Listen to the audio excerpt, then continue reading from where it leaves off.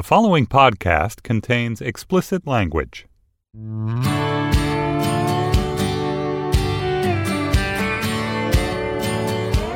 Hey, this is the moment. I'm Brian Koppelman. Thanks for listening. This is exciting. I've wanted to talk to this guy for a really long time. Judd Apatow is my guest today. Judd, thanks for doing this, man. Pleasure to be here in my own home. Yeah, we're in Judd's home. That's how you know that I really wanted to do this. I actually went and we set up in Judd's home. You should know, just brief intro. Judd, I mean, it's weird, man. I was looking today. I mean, you're like one of absolutely the most successful producers in the whole business. And that's like a sidelight for you. I never even thought about it. I never even think about where it fits in. I just like working with people, and then you have to produce to have that aspect of your career. That kind of collaboration, you mean? Where you're able to work with great artists. Well, like I love Will Ferrell and Adam McKay, and they're great writers. They don't need me to write, so like, what can I do to work with them? Or there's a lot of situations like that. Yeah, that makes sense. That's the way I'm going to be around. But the thing that really distinguished you in the beginning, and is still, you made a huge hit movie as a director this year, Trainwreck. You're one of the most accomplished directors and writers in the business, and we grew up near one another, and we had a lot of the same obsessions. And I've been reading your book, and I have to say, you wrote this book, and it's a collection of your conversations with comedians that started in 1983, right? Yeah. I find, like, as you're talking to these people, you reveal them, and it's incredible interviews with Gary Shandling and Albert Brooks and Steve Martin and Chris Rock, and then people like Michael Che, people who are really super contemporary, and you didn't interview them in 1983 because Che wasn't born then, I don't think. He was very far from being born. But you reveal a lot about yourself, I think, in these interviews, and I thought that was the most interesting part for me. One question came to me right away, which is, because it's one thing you kind of gloss over a little bit. You tell this incredible story, which I'm sure you've told other places, but if you don't mind telling it one more time, about being 13 and chasing down Steve Martin. Well, Steve Martin was a revelation when I was a kid. It's hard to describe the impact of that, because now there's so many funny people, there's so many things happening. But in a 5 or 6 channel universe, even cable television, when somebody hit hard, it's all anyone talked about, whether it was a band or a comedian. And Steve Martin was like Adele. That's the only way I can describe it. He was Beyonce of comedy. And at the time, I didn't know why I liked him. I didn't know that he was satirizing comedians or having fun with the form or deconstructing it. I just thought, this is the funniest person, and it made me deliriously happy. Yeah, me too. This is what I was going to say about growing up. Like, I was really thinking about this. You and I grew up 14 minutes from one another, basically the same age. I was as obsessed with those people, like crazy obsessed with Steve Martin, knew every routine by heart. But my parents stayed together and yours got divorced. Exactly. And then I make the kind of movies I make and you make the kind you make. That's how it works, yes. And because I was trying to think, like, why we were like drinking the same fucking water. Exactly. The really bad Hooker Chemical Company wash off. Quoting the exact same, nobody watched Stripes more times than I did. But then I make movies about guys saying fuck you to each other over a gambling table. And you have to deal with the actual pain a different way. So Steve Martin was this giant thing, and you were out visiting in California. Well, I would visit my grandmother. My grandfather was a jazz producer. He actually produced the first Janis Joplin record and Ted Nugent albums, but he also produced Charlie Parker and Lightnin' Hopkins and Clifford Brown. What was his name? His name was Bobby Shad, and he worked for Mercury and Emercy Records and had his own labels like Mainstream Records. Right. You said in the book, you mentioned Sarah. You don't mention Nugent in the book. You mentioned Sarah Vaughan in the book. There's some Nugent shame now. He did a lot of Dinah Washington, and he worked with Quincy Jones in the 60s. And we used to go visit. At some point, my grandmother pointed out, oh, that's Steve Martin's house.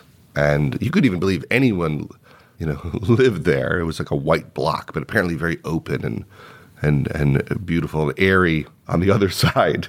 So anytime we went anywhere, I would say drive past that house. And then one day we were driving by, and he was just out in the front. I can't remember what he was doing, if he was washing his car or getting his mail, but he was just there. And it was every kid's dream. I can't even imagine. I want to picture that he had a hose, and he was doing the thing where you put your thumb in the hose to spray the lawn. That's what I want to picture Steve Martin doing. I know. I wish I could remember what he was wearing or more details about it.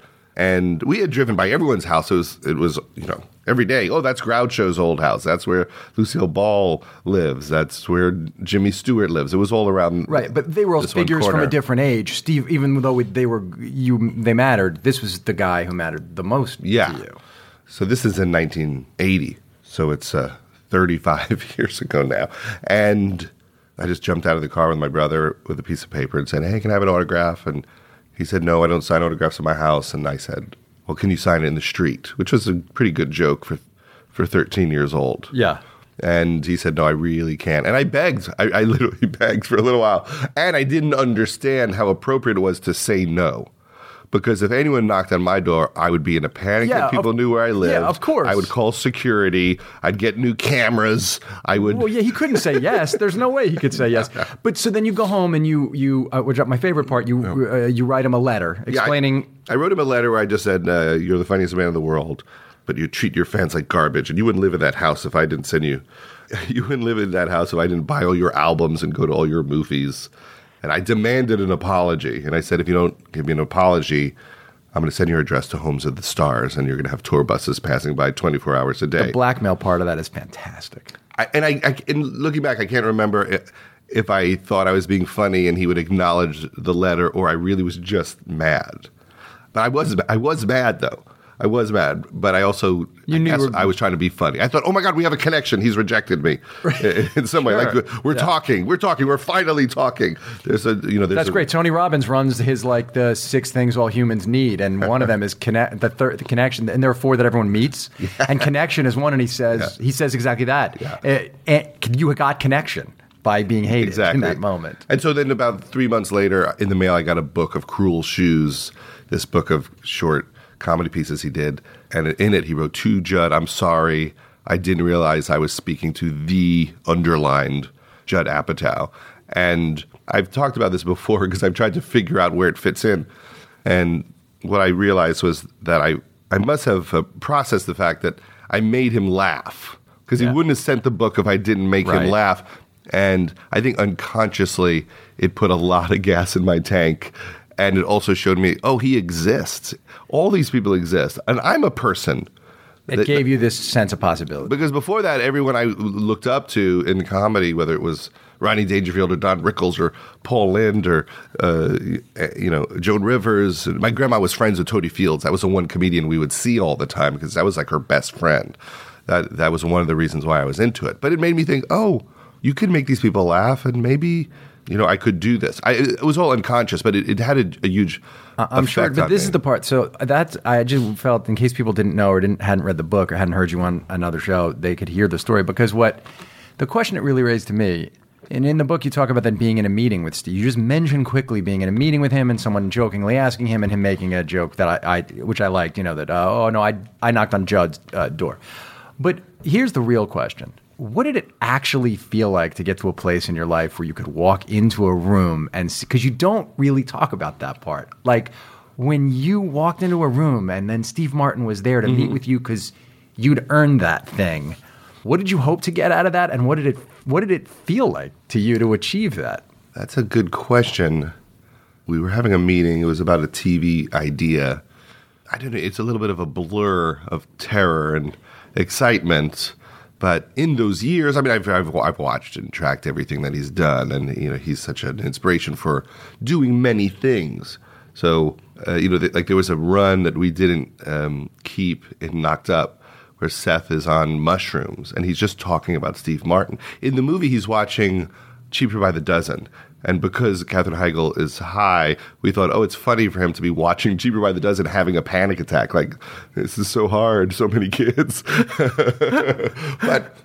And we meant it very lovingly because we just wanted to have Steve Martin in the movie. But what we cut out was a whole run about Steve. Which is a whole run about Steve Martin where Seth says, "You know what? He's just been there my whole life. He's always been there, and he's always giving us gifts, whether it's a movie or an album or a funny article in the New Yorker. He just gives and gives and gives, and they're always funny, and he's always there. Him and Kareem Abdul-Jabbar. That's great. Is that on the DVD?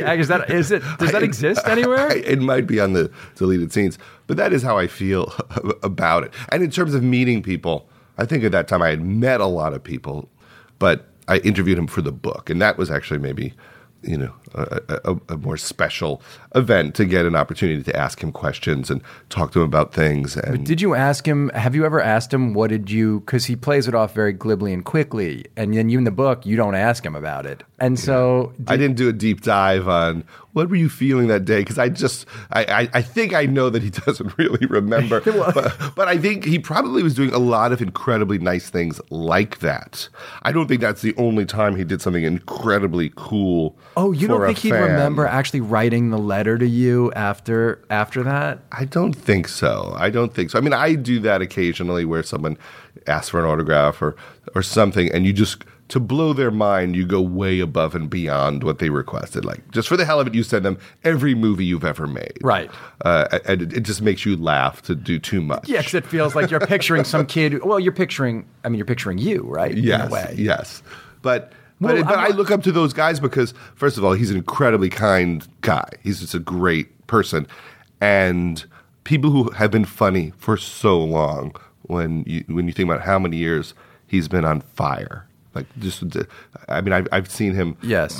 I mean, I went and watched him receive his Oscar. Yeah, incredible. And it was a really beautiful moment, and an emotional speech, a hilarious speech, and he's just done so much. So I also look at all of those guys and think, oh, how do you stay funny? How do you stay engaged? How do you not lose it? Well, you've been asking that question. You've been asking those questions of these people for a very long time, as though you could kind of get some key to how to do it by having those conversations, that you could unlock something.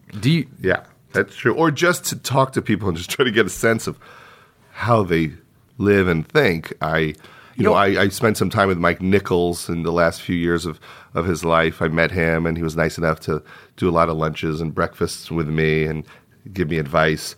And I always cherish that opportunity. Bill Hader and I recently went and visited Mel Brooks and talked to him for a few hours for fun. And those are my favorite people, the people who are in their 80s and on fire and still hysterical. Right, still fully engaged, fully creative. Yeah, I think that's an incredible thing. Have you sit figured with out? Mel Brooks and it's like it's 1972. He's equally as funny. He's aware of everything in culture. He's so sharp. I mean, when he said goodbye to me and Bill, this was in October, and we're walking out. He walks us out of the building, and he says, all right, well, come visit me again. But not yet. Wait a few months. December. Come back in December. Now get the fuck out of here. I mean, we laughed so hard. Right. It's just everything that you want. Yes. Yeah. Well, I'm wondering if those are, because I gather that because of the things you say in the book to both Albert Brooks and Ramis, you say, I still can't figure it out because it's so absurd and so awful that I can't do anything but laugh in its face. And you're talking about death. Yes. But hearing you say that, I'm reminded of Beckett, right? Of like Godot, of nothing happens, nobody comes, nobody goes. It's terrible. And then you also say to Albert Brooks, the whole setup stinks.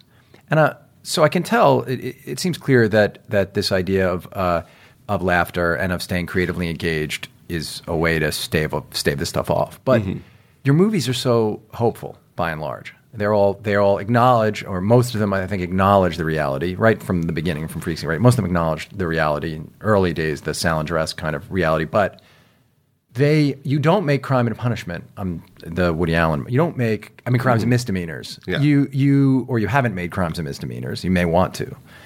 What is it that allows someone who's a non-believer, as I am, and who understands this whole gag is a misery in a way? How is your work fueled with so much optimism and hope?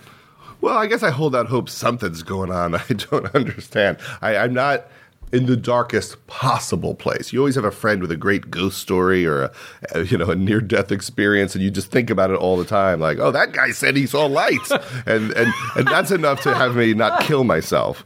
That guy saw lights is enough. That guy saw lights is all you need. Yeah, just one guy you half respect with the great story. But I I think that you need that, right? You need something that you could just keep vague in your head. Like there's a Buddhist thing, you have to love the mystery, which you can't love the mystery. But I do try to think about like okay, maybe there's just so much more going on. We are like an ant, looking up at an elephant, and there's so much more happening that we don't understand.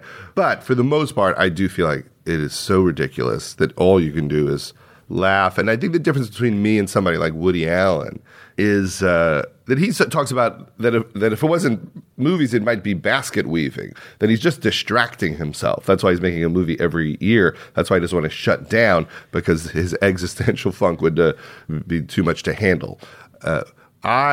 And I don't know how he feels about making people happy or not making people happy. He doesn't really speak to it very much. He generally says, if you like it, you like it. If you don't, you don't. But Hannah and Her Sister is the only time you get the only time he speaks to it is in his films. And Purple Rose and Hannah speak to it, I think, a little bit. Yes. But for me, I feel like I like to make things that are hopeful, or at least say the only way you're going to get through it is with a human connection. That's what Funny People was ultimately about. That all there really is, and all you really need, is to just be nice to Seth, to just have a friend, to just connect with somebody. And I like that it makes people feel better. I always laugh about this, and I've said it before in other places. But as much as I love movies with dark endings, it's not hard to end a movie by shooting someone in the head, and it's not actually more profound. And some of those are my favorite movies. But when you make movies, you're making choices to be happy or sad in your endings. And I can come up with some weird way to end a movie that makes you think that life is awful. But life is awful, so I don't need to make that point necessarily. Right. I mean, I get what you're saying, that it's not necessarily the more profound choice, but especially if in your movies one can see at the edges where the darkness is, and certainly you allow your characters to do things that reveal that they're not always the best of themselves. Yeah, and let's enjoy it as much as we can. I guess that's part of it. But that is why I was attracted to Paul Feig's script for Freaks and Geeks, which is the opening scene was a girl talking about being the only one in the room when her grandmother died, and her asking her if she saw anything, and the grandma saying no. And it set her off on this existential funk and made her doubt everything that she was trying to do. And I thought, well, the network is never going to let us keep this. You can't start a show about high school kids that begins with a girl realizing God doesn't exist. And it just slipped right through. And I thought it was it's what enabled you guys to make that connection with people that's lasted for such a long. Yeah, I mean, it really was a wonderful, daring thing that Paul did in the writing. And that's why I loved the show, because I thought, that is the fuel that motors everything, which is, what the hell is the point of this? How much of this do I want to experience? How do I feel about people? It seems clear in the way that you organize your world creatively, professionally, that people being decent matters to you. When when you talk about the reasons you were attracted to working with the people you were attracted to working with, it feels like you're really interested in them as humans and as artists. And do you think those things have to be bundled? Can you Sure, if you went down the list of everyone I like and you said, hey, you like that rock star, and they could say, well, he did this to that woman. I mean, I'm sure you could ruin everyone for me. But it would have the effect of, that's what I'm saying. For you, it actually, you need to kind of like love the whole thing. It's not that I couldn't appreciate something, but I can't lose myself in it, because the fact that Tom Hanks is a really good guy affects me when I watch the movie. It makes it better for you. And if something came out that was awful, right, then I wouldn't watch Philadelphia the same way. I would just think about the other part. That's just me. Some people, they don't care. They're just like, no, I'm just watching the movie. And I don't think that's wrong. I think that if you are home right now cracking up to Bill Cosby records, it feels weird, but go enjoy. I mean, the question to me is, those are ruined for me. I can never. I mean, and I could quote a lot of them. Yeah. Those are absolutely ruined. I could never watch them. Well, they have different meaning. I mean, when you listen to them, they mean different things. You interpret it differently. You're clearly right about Cosby, and I think that there's no question that speaking out when you did was an important thing. Do you sort of think about when you do something like that, your place in the town and the amount of people who work with you and hold you in high regard? Do you think about that you're trying to influence the conversation? I usually think that my opinion doesn't matter at all. If I suddenly start talking about what I think our approach to ISIS should be, I don't think I'm going to move the conversation in any way. But I did feel that in that situation, because no one was talking about it, that if I spoke about it, at least it might not go away. Hi, I'm Ezra Klein, editor-in-chief of Vox.com, and I've got a new podcast on the Panoply Network. It is called The Ezra Klein Show, which I'm never going to be able to say without feeling like a terrible, terrible narcissist. But it's long-form, intimate, real conversations with newsmakers, with politicians, policymakers, journalists, business leaders, people who are influencing the world in fascinating and important ways. We talk about what they think, why they think it, what they believe. I've really enjoyed getting a chance to talk with these people, and I hope you enjoy it too. You can find it wherever fine podcasts are given away for free over the internet. Have you ever thought about serving in elected office? No, not at all. I never would consider it for a minute. That's just not what I'm here for. You have this huge skill set, though. I mean, just sitting, right, you care about this stuff deeply, and you have this huge skill set to organize people, to get the most and the best out of groups of people, to get all sorts of disparate people working toward a unified goal. You know how to message and convince people to follow. And you're even hearing you talk about the banality of evil thing, and you've obviously read a lot about this stuff, know about it. Have you thought about becoming more active in any way towards actually influencing this stuff beyond just talking about it?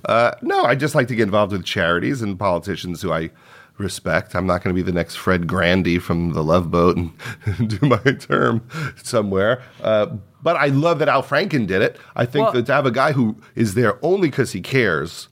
But why wouldn't you? Why wouldn't you do it? You're just not interested in it, or it's just painful to have to deal with it? Jump into some bureaucracy where you can move the ball so little. I feel like it just in terms of the larger picture of good I could bring to the world, I probably get more done supporting voices of people like Lena Dunham and Amy Schumer and helping create things that make people happy, but also the result, and it's not what I'm going for most of the time, but the fact that suddenly these brilliant women have a platform to speak about important ideas. I was thinking about this mentorship thing, the way in which you've helped these artists. And it's not only women, but notably Wig, Lena, and Schumer. And it is interesting that those are 3 or 4 women who you recognized could be doing something more and have a better platform, and that you really found a way to help them get where they were going. Did the fact that they were women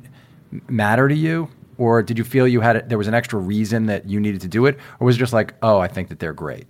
It's hard to say. I mean, I've always been influenced by my wife, Leslie Mann, who has very strong ideas about a lot of things and how the business works and how women are treated and the quality of the scripts and all of the things that Lena and Amy talk about, Leslie and I have talked about for a very long time. And I don't know if on some level it made me more open to taking these shots with these people. On one level, I would like to say, my first job ever was writing for Roseanne, and, Freaks and Geeks was basically about Lindsay Weir, and I don't look at it like I'm the comedian guy. I just met Seth, and he was the funniest kid I ever met in my life, and I loved all those projects. And I'm a man, so I tend to write, for men more. But also, there's clearly a dearth of women, or it's getting better. And to be able to champion people has been really fun, and there's a need for it. So it's hard to know. I watched Tiny Furniture. I just thought, I love this work, and she's incredible, and I'd be lucky to get to be a part of what she's doing in any small way. I didn't have any vision beyond, wow, this is like a young woman James Brooks. This is the exact style that I love. And I would have felt the same way if it was a man. But who knows? You never know. It's funny. So Tiny Furniture, which I flat out love that movie. I mean, I can't even believe the way she shot that thing, the scene outside at night. I mean, she's just an incredible, every part of it, incredible. It's funny, I realized I should show my daughter Metropolitan and that as because she's like a 10th grader in New York. Yeah. I should show both Metropolitan and I've shown my son Metropolitan. I should show those two movies. But much darker than James Brooks, don't you think? Well, I think that she, she talked about a very specific experience. A person after college, coming from some privilege, but having fun comedically with, the type of person who feels very self-entitled but can't figure it out, thinks they're going to do something grand but has no clue what that might be. I mean, she really understands a certain type of person and thinks it's funny and also has compassion for it. And I never thought about it in terms of lightness or darkness, other than she also is very comfortable with her sexuality, with her body, and being honest in a way that previous generations haven't done that often. It's very hard to do sex funny. It's very hard to do intimacy to that level where it's real and it hits you emotionally and it can be hilarious. I don't know if there's a precedent of someone who's done that as successfully as she does. Yeah, I agree. What do you get out of? I'm wondering if this mentorship that you do, obviously it's profitable for you and you've built a gigantic business out of it. But when I knew I was going to talk to you, the whole time I've been thinking about this mentorship stuff and really trying to understand what about it. First of all, why people talk about you. Not as, most of the time people talk about producers. It's like, that fucking producer. And people talk about you as a producer as someone who just makes them better, makes the work better, creates an environment that they can thrive in, all this stuff.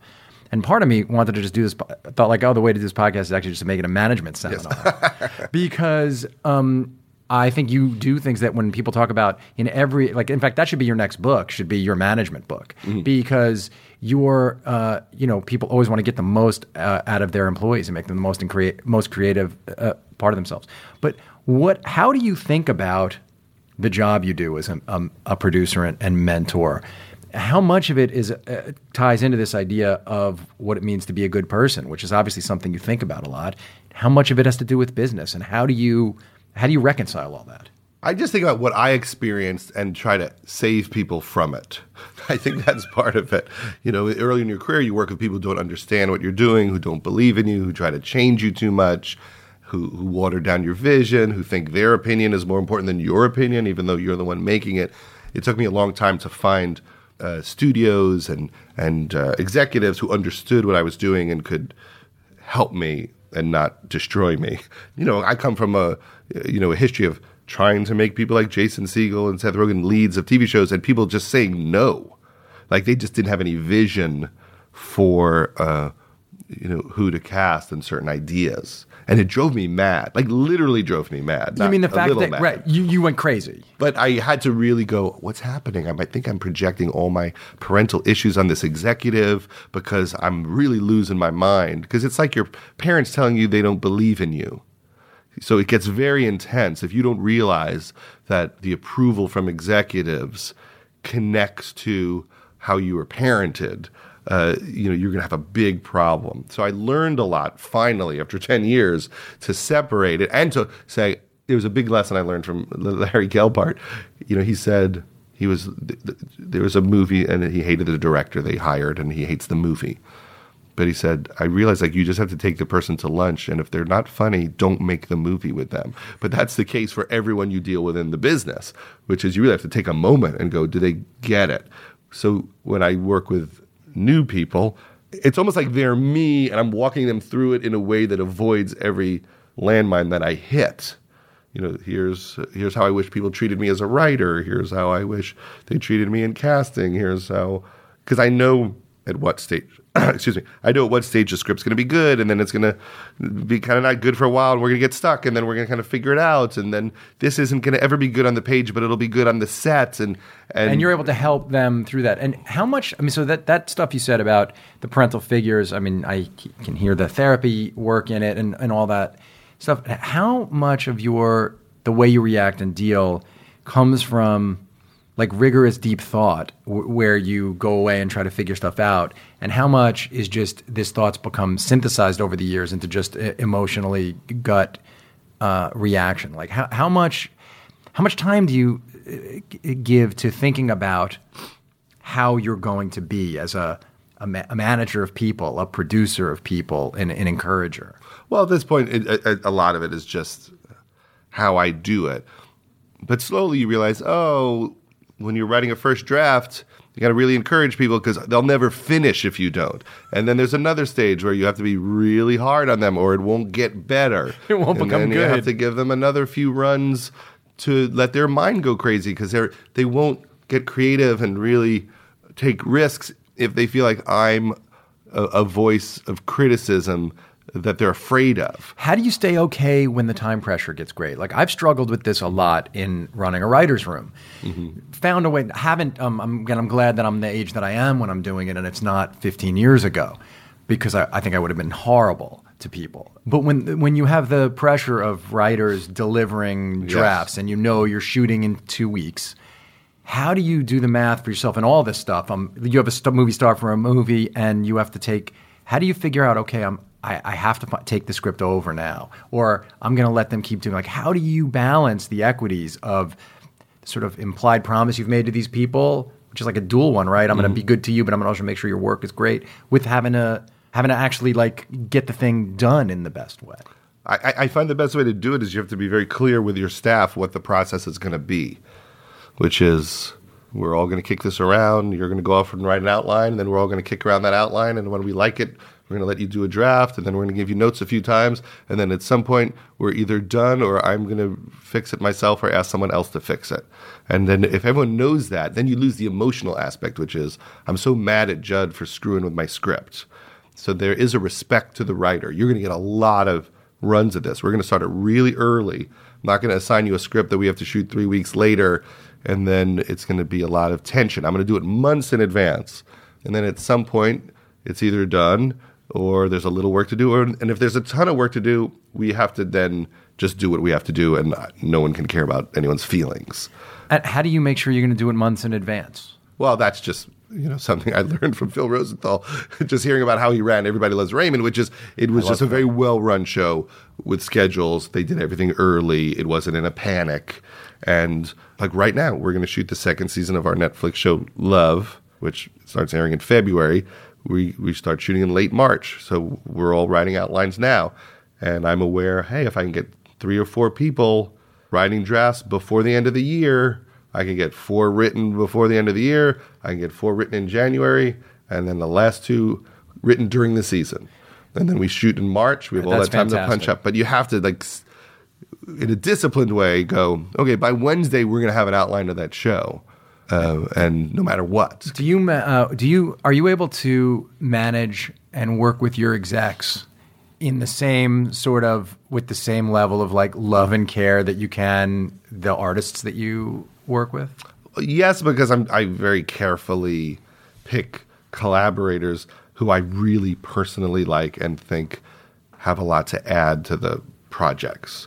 But when you're trying to get a job and you're young and poor, anyone who writes you a check, you will write something for.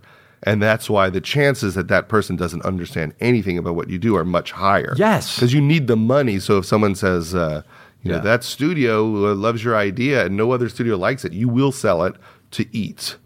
And then at some point when you can afford to eat, you might say, I don't want to work with that guy because I had a meeting with him and he's a schmuck.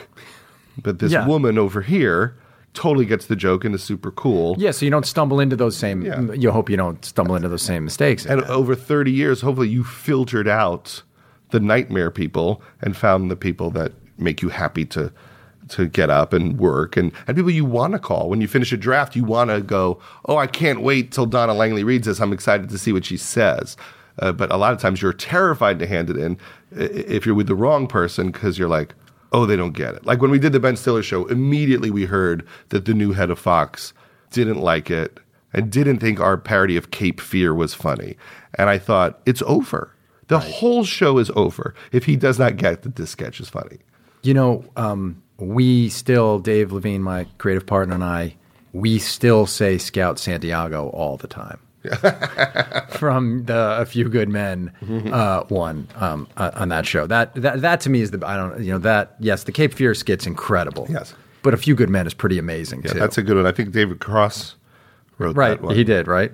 I think so. I think I don't know if it was Dino Stamatopoulos or David Cross. I think it was David Cross because we all thought you all came up with the tone of. I mean, the show was the show you all were making together. But we all thought that sketch was really funny, and I remember that David Cross wrote it probably in 5 minutes and couldn't have been less proud of it. And you guys all wanted to jump out the window. And when like today, I was reading the book. One of the fun things in reading the book was reading your interview with Michael Che, and I thought to myself, oh, if Che hadn't been on The Daily Show and SNL. It felt to me like you would love to take him and go and say like, when you meet people like that, is it still something that really turns you on a lot to go find? Oh, absolutely. It's my favorite part about it because I also think that when you're first starting out, you're so excited and you work so hard and there's just a moment of enthusiasm and willingness to put in a massive effort that isn't the same when you're juggling a lot of things and your career is going well. I mean, when you don't know who you are much more creatively adventurous than when your persona has been defined for you. So if suddenly we were saying, let's make a movie with Michael Che, anything is possible. Yes. But if it's the 8th Michael Che movie, there's a little groove that's been made, and it's hard to break out of it. Some people do. It's really great. You just really explained something fantastic about why the beginning is so exciting. Oh, it's so fun to go, what is Steve Carell like as a movie star? How do we want to watch him the whole movie? What do we like about him? What is this journey for him? What's the journey for Amy? Why would I want to watch Amy for 2 hours? And that part I find super fun. Yeah, me too. And just to sort of finish up, a couple of things. So someone who does, so many people who listen to the show are people who want to be, who are like, young artists, or they're writing and they're trying to do this thing. How do you now continue to write? People always say, I don't have the time, or I want to write, but I can only write a page this week. Do you have some sort of a routine? I know I've read a lot about your stuff. You do what I do, write on the notes on your iPhone and all that stuff. But how do you organize your day to keep yourself in a state of flow, to never be like blocked or unable to do it? Like, how do you do all the stuff that you do and then protect the part of you that's the most creative part? I don't at all. I've been terrible about it. I think I've been really bad. You've given about up. it. I've given up. The TV world has exploded, right? So now there's all these opportunities to do things with Netflix and HBO, and suddenly they need so much content that we've been able to get some very cool projects going. And that just has swallowed up an enormous amount of my mental space. And I haven't carved out the 2 hours in the morning for what I'm going to write for my next screenplay. And I haven't resolved it at all. I actually don't think I've resolved it since I had kids, because I used to write from about 9 or 10 at night till 2 in the morning. But when your kids get up at 6 o'clock every day, as you get older, you just can't do it. And that's my sweet spot to be creative. You like to work late at night. Yeah, and I can't do it, and then I just get tired, or the next day I'm obliterated. Yeah. And so for a while I would do mornings, hit the desk, 9 o'clock till 12. That's when it happens. Don't put any calls through, but now there's too many calls. And Does this bother you?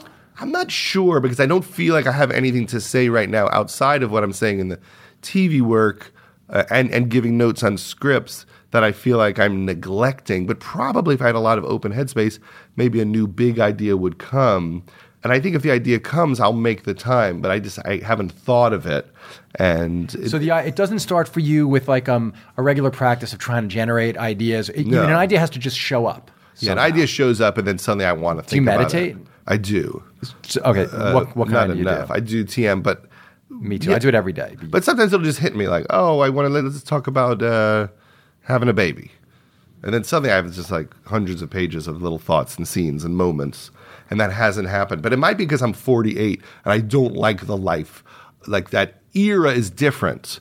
Like a 48-year-old is dealing with a different kind of transition that is, I really enjoyed writing about, and this is 40, and I have like some ideas about that. But in terms of like silliness, if I go like, okay, what am I like at 48?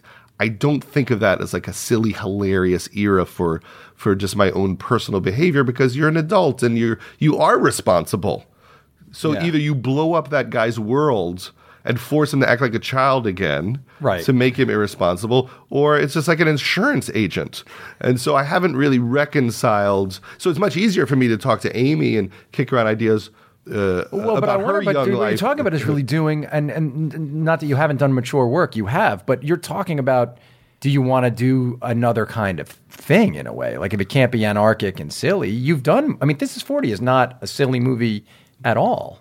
Yeah, and I think that I covered a lot there, and so, and I've tried to write some things about people that have nothing to do with my experience, and I haven't been able to crack them, to just write something about just people in different jobs. Right, you could direct, obviously you can direct a movie Yeah. that's not about you, but you're saying you can't really make a movie that doesn't touch on my something main issues. But that might be just a leap I need to make, and once I do it, I will be able to feel comfortable in it. Because your Groundhog Day is the thing that you probably haven't, like, you talked to Ramis about that being the greatest comedy of all time. Yeah. And you say in that conversation with Ramis that I'm in pain the whole time, meaning making stuff. But you add that comment to the other comments, and obviously there is like a little existential. You can tap into an existential crisis, it seems to me, if you wanted to. Well, that's what Funny People was. Yeah. So I feel like I covered the, like, what if I get sick? What was this all about? Why am I a comedian? I've covered a lot of my big topics. And so, like, in my head, I go, I could write about when I was 13 now. I could write about, those types of things. And something will occur to me at some point. It might be that I'm just happy. I'm just happy right now. So you don't have to write. And so nothing is screaming. Like when we had kids, I thought, this is really funny, like this transition to going, okay, I got to get my shit together. Sure. It's a funny transition. And even the transition of being 40 and realizing, I have to, I have to handle a very complicated life with a lot of plates spinning. That it's too much. That's what I thought when we made This Is 40. Like, life is too much between your kids and your work and your relationships that we all feel like there's too many plates spinning and they're just crashing around us. The modern life is very complicated. It clearly bothers you when you talk to Shandling and Steve Martin that they're not making movies, and Brooks, that they're not making movies. Mm-hmm. You bring it up. You ask them about it a bunch of times. You circle back to it, and so and that they're not. That some part of the process of writing movies for them became too painful because of the. Well, who knows? I mean, and I also think for all those people, there's so many ways they can be creative. They don't have to make movies, and also they've also done so many amazing things. At what point do you feel like I just want to have fun and live my life?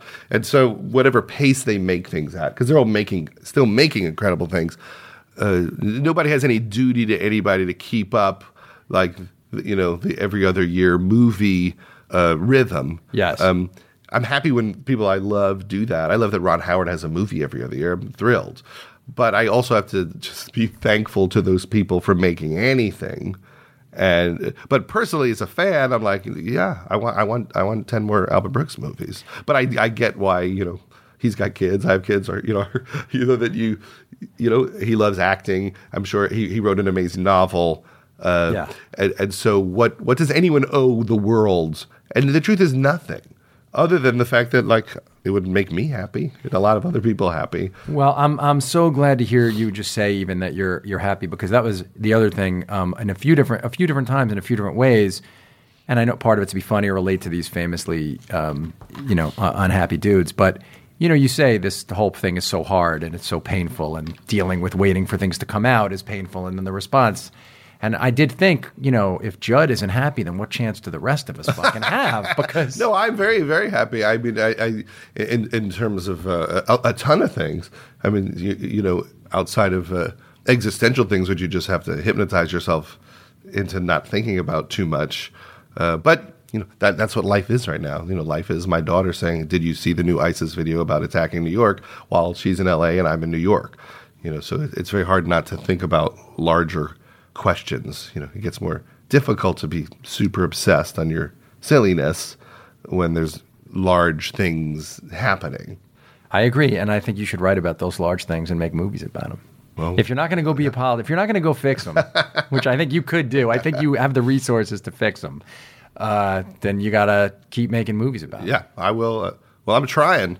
I'm sure something will occur to me. But great. Well, when it does, please come back and do this again. Absolutely. All right, great. Thanks, Judd Apatow. You can get the book, which is called Sick in the Head. Sick in the Head. You can watch, just turn on the television. One of his fucking shows is on every 5 minutes. Well, Love is on in February on Netflix.